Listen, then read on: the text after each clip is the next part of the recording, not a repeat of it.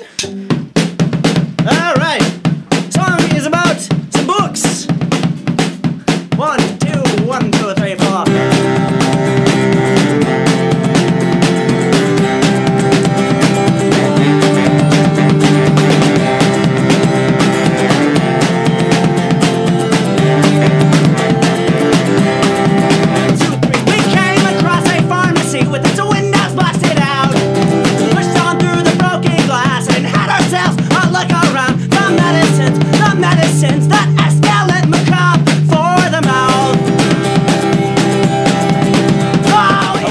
Welcome to Sawbones, a marital tour of misguided medicine.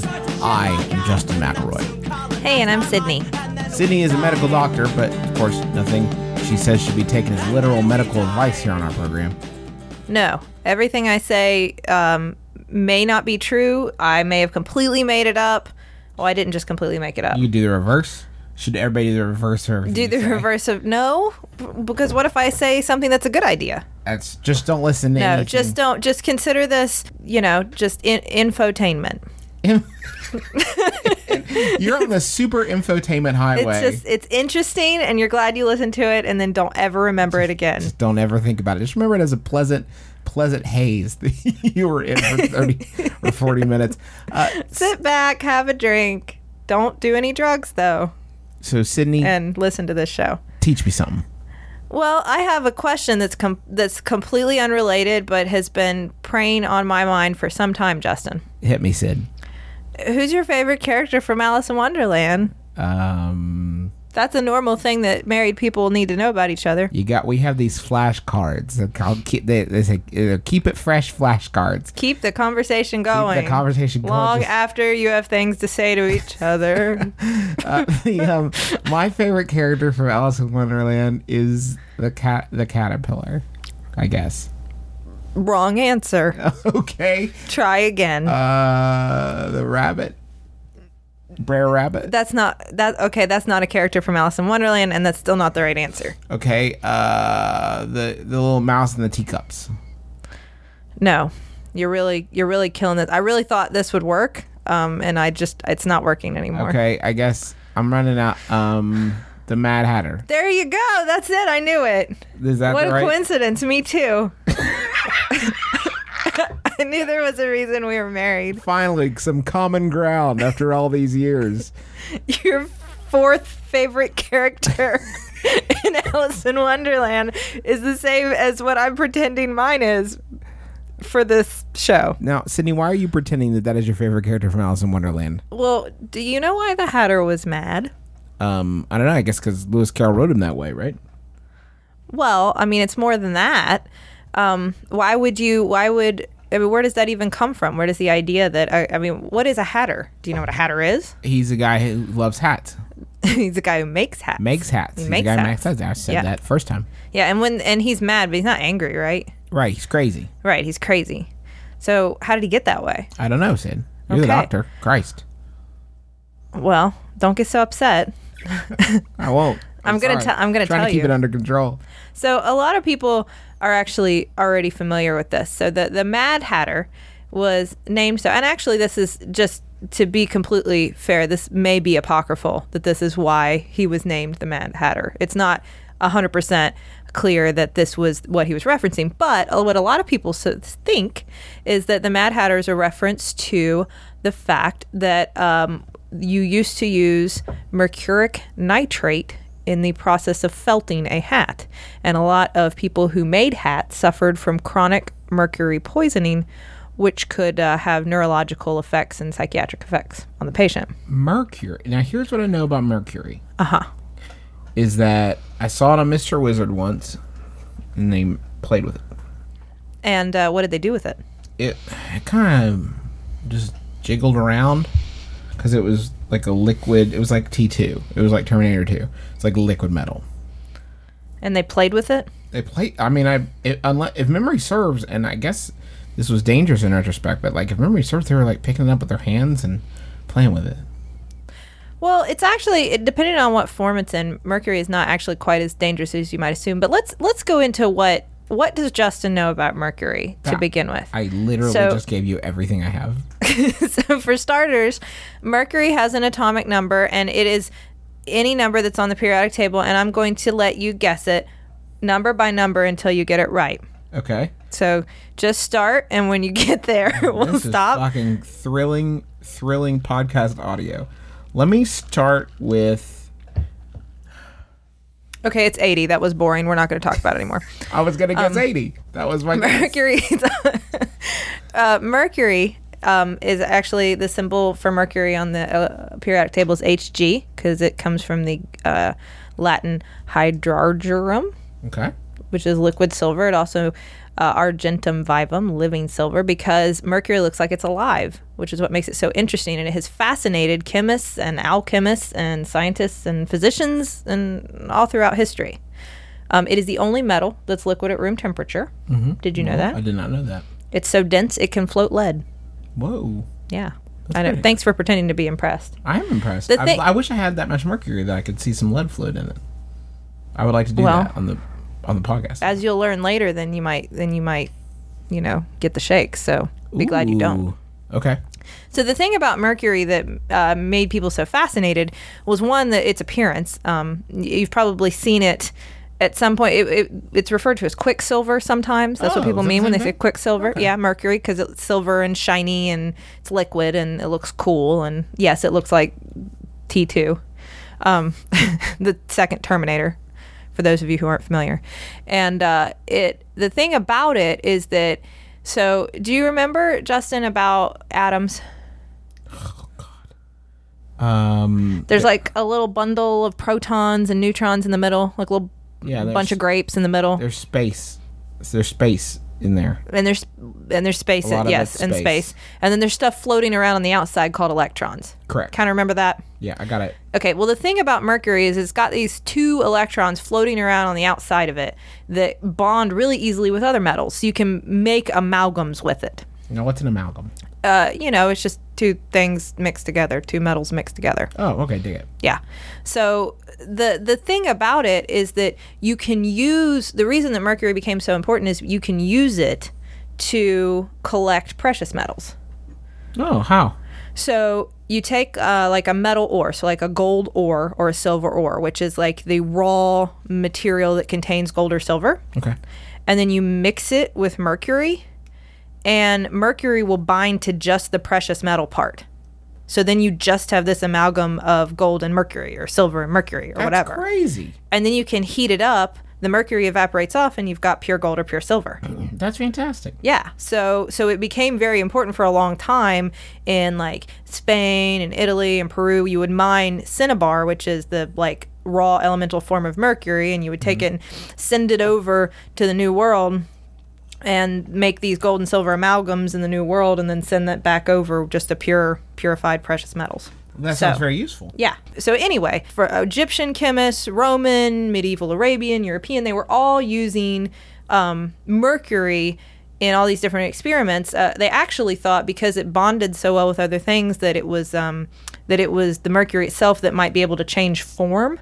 So it was very important in alchemy. They were trying to use mercury to make gold and silver, as opposed to just using it to get gold and silver. They were trying to use it to make gold and silver. Now, Sydney, I'm hearing a lot of information about mercury, and God knows I appreciate anything I can get about any relevant information about any topic that I can take into the world and use maybe on Jeopardy or something like that. But this show is about medicine, Right. so what are like?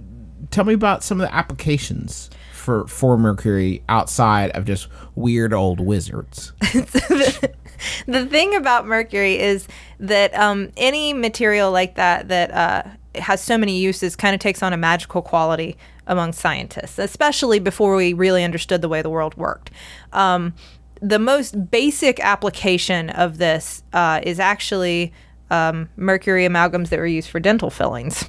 Oh, that sounds good. So that on a very basic level, the fact that mercury made all these amalgams made people think, hey, you could, use it with other substances and stick it in teeth.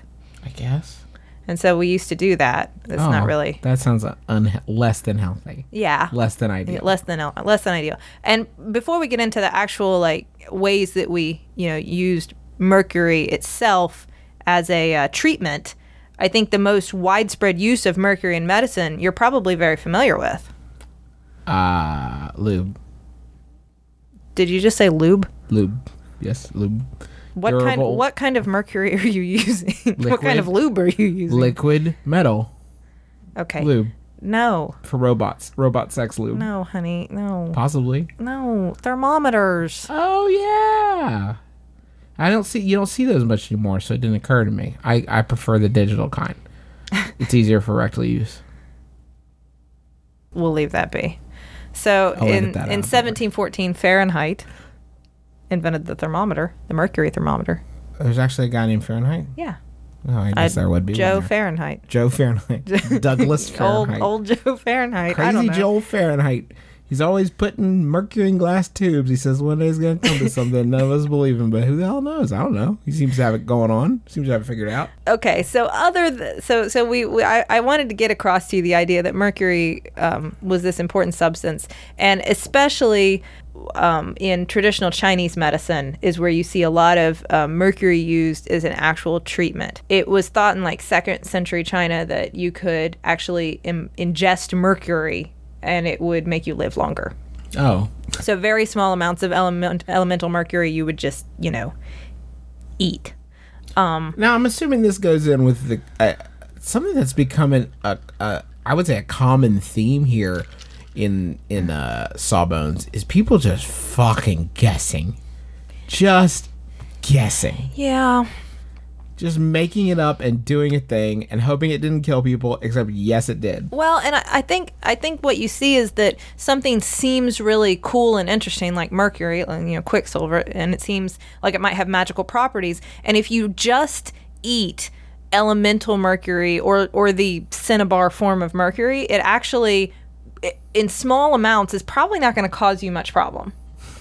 Ringing endorsement for medical mercury. Well, no, I'm not. Don't do it. But the people who used it traditionally probably didn't have a lot of problems from it, and placebo effect. They thought, hey, who knows? Maybe it was the mercury. Why not? Aristotle actually thought you should use it for skin disorders, so at least he wasn't eating it. He was saying just rub it all over you. There was also. In the 4th century, it was believed that you could smear it on your feet and you could walk on water.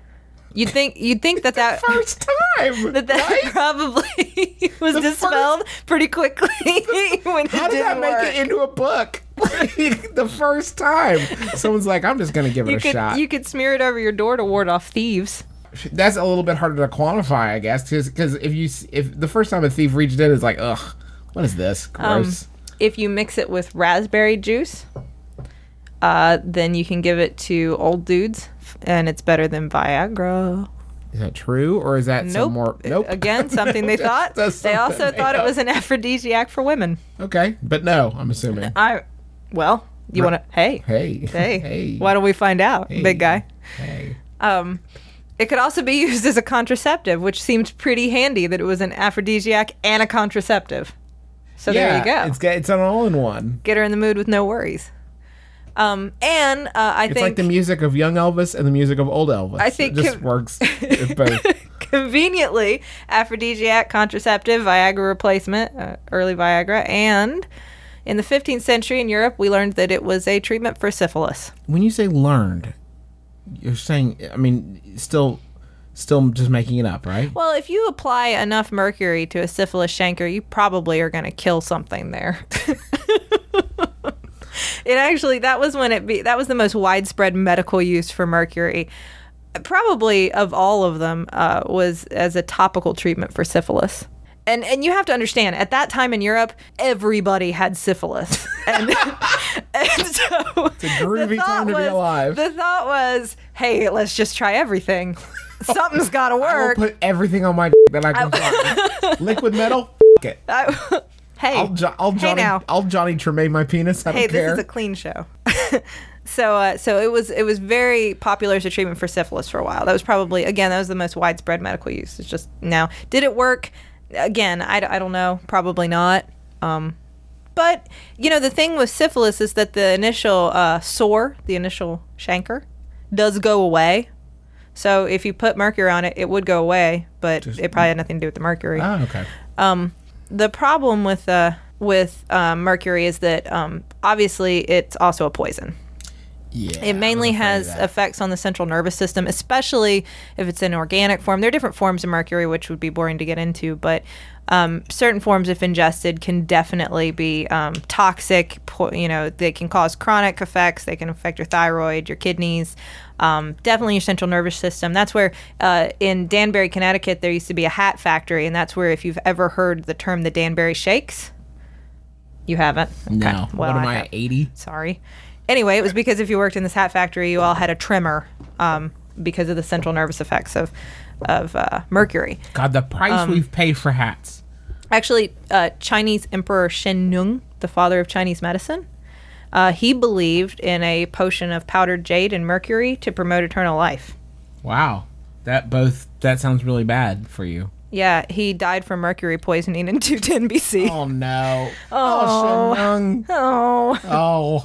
too I bad. trusted you. You had a too big bad. thing about plants. And I think it's also important to know, and it's probably in the less toxic side of mercury, there were a lot of older religious traditions and medical traditions, like the Vedic religion and the Ayurvedic medicine, that's the kind of the root of Hinduism.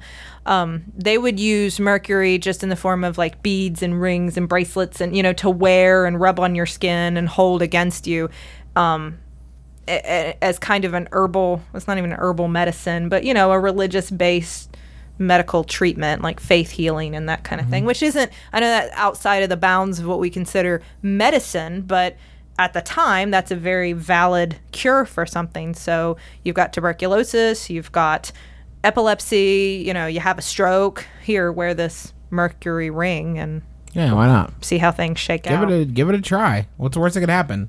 There's a whole Rasa Shastra, which is in the Vedic religion. It's the science of mercury, and it basically combines mercury with herbal medicine. So different herbs with small amounts of mercury to treat people as well.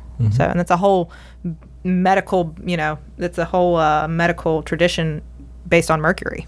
Now, Sid, did this ever like kind of catch on as a medical and a slightly more official medical application? It did. I think the most interesting medical history when it comes to mercury is in the 19th century.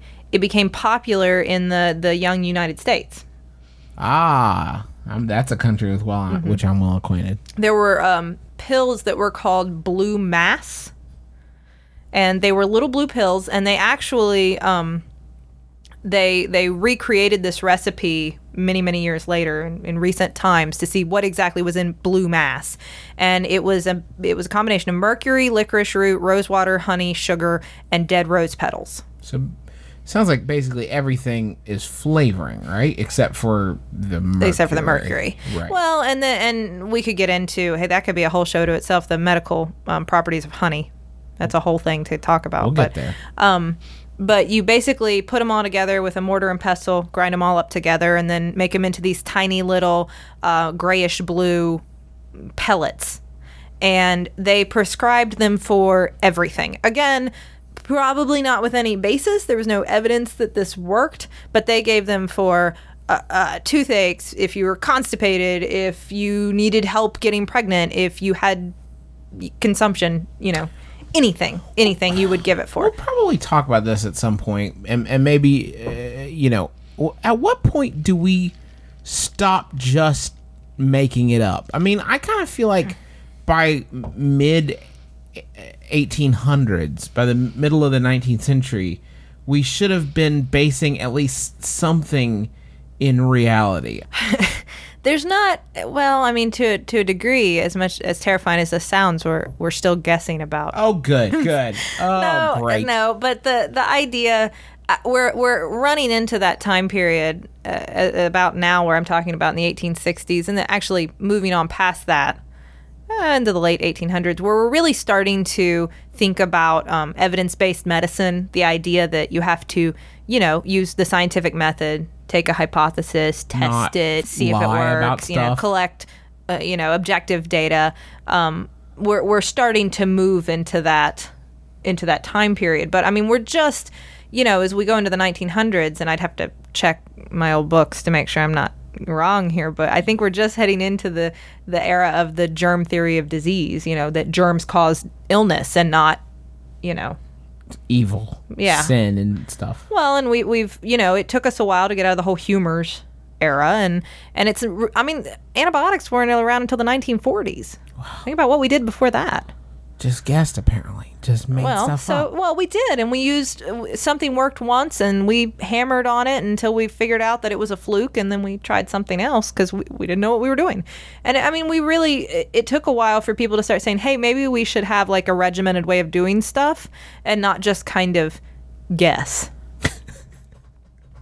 There's a whole great a whole great book I found. It was a pamphlet that went out weekly back in I think it was in the 1800s in Europe, that was called Quackery and Nostrums, and it was just to let people know about treatments that they were finding out were just pure quackery, and different doctors who were doing things that were totally off the reservation. And it's interesting because that was probably when people first started like recognizing that, hey, there are facts in medicine, there are things that work, and it's a science, and it's not just, guesswork or faith or, Doesn't that take all the fun out of it?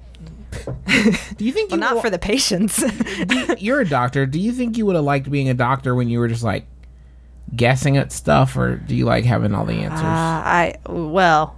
First of all, I do not have all the answers. Some of the answers. And I imagine it would be awfully anxiety provoking because you never know what you're doing. Although nobody seemed to care at the time. They just kept doing it. Yeah. For instance, these little blue pills that they were giving people, blue mass, were delivering about 9,000 times the amount of mercury that is deemed safe for people in each pill. And or no, not in each pill, in a daily dose, which was usually 1 or 2 pills 3 times a day. Okay, so maybe 1 pill. Yeah. No. Okay, one or two pills 3 times a day. Yeah. 9,000 times the amount of mercury that is safe for people to consume. Now, what's interesting about this is one of our most famous historical figures took blue mass.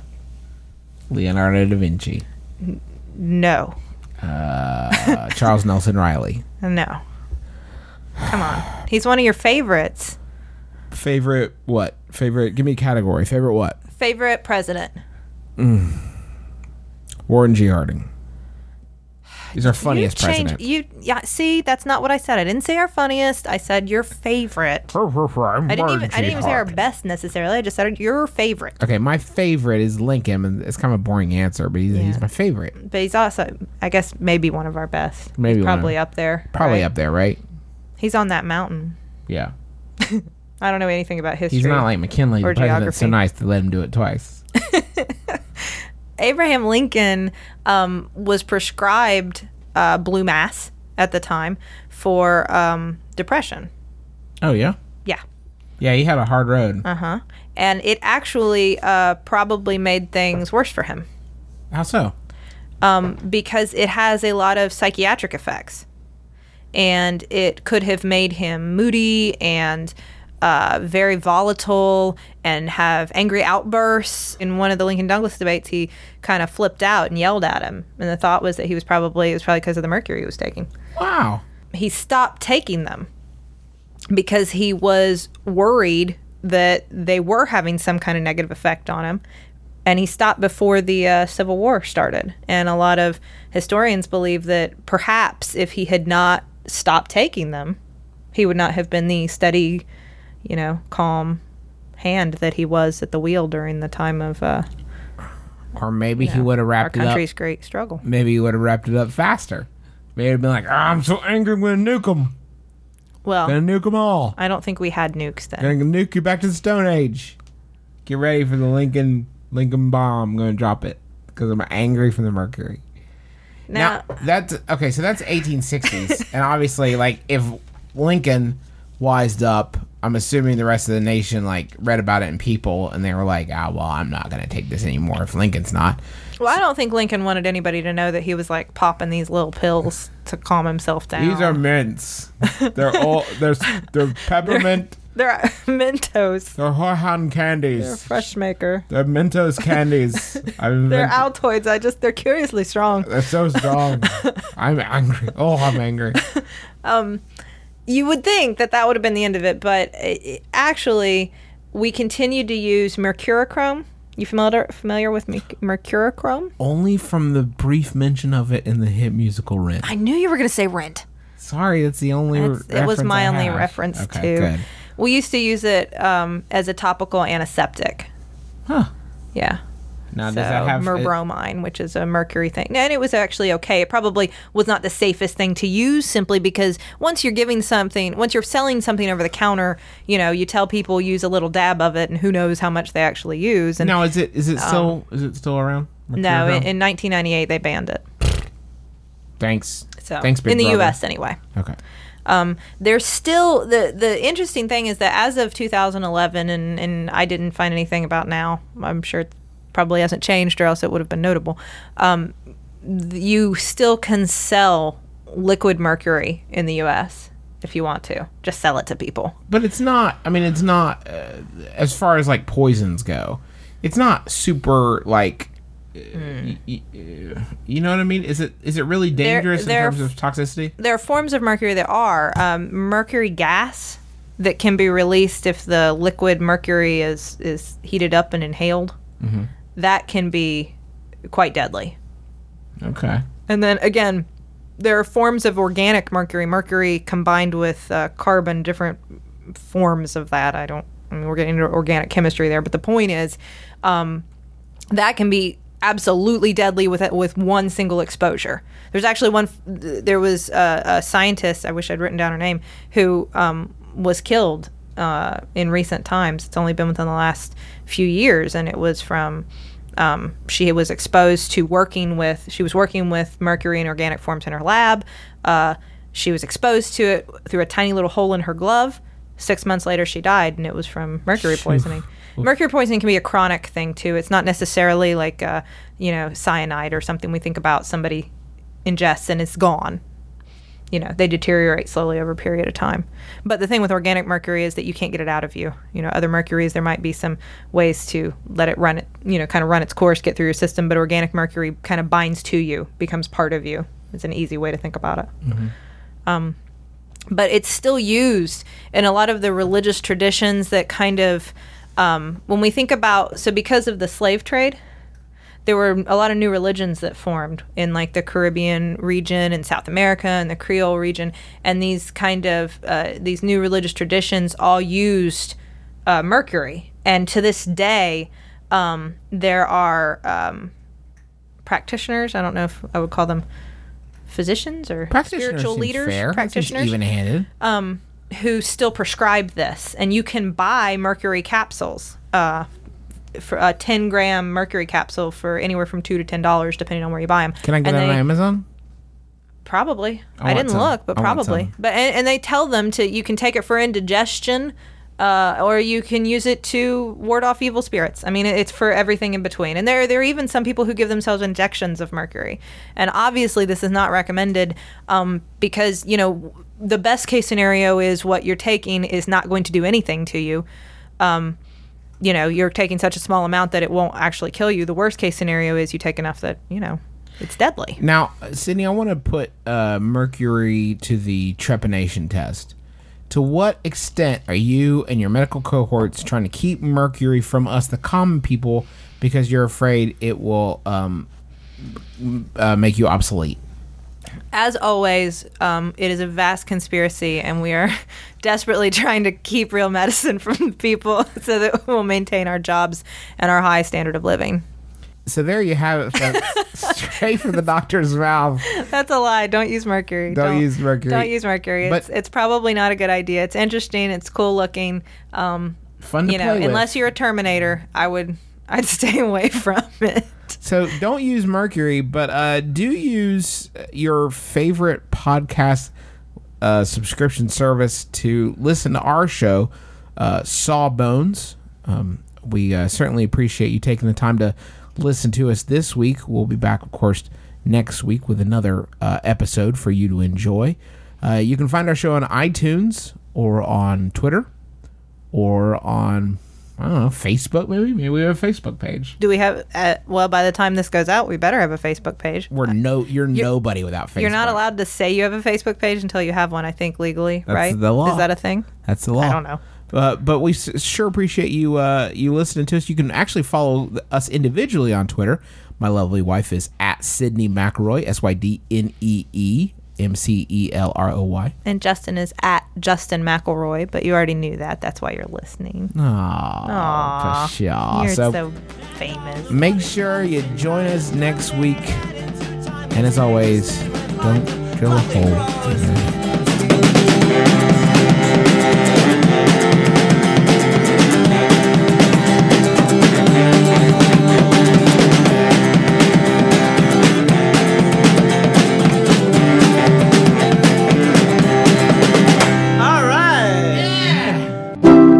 MaximumFun.org. Comedy and culture. Artist owned. Listener supported.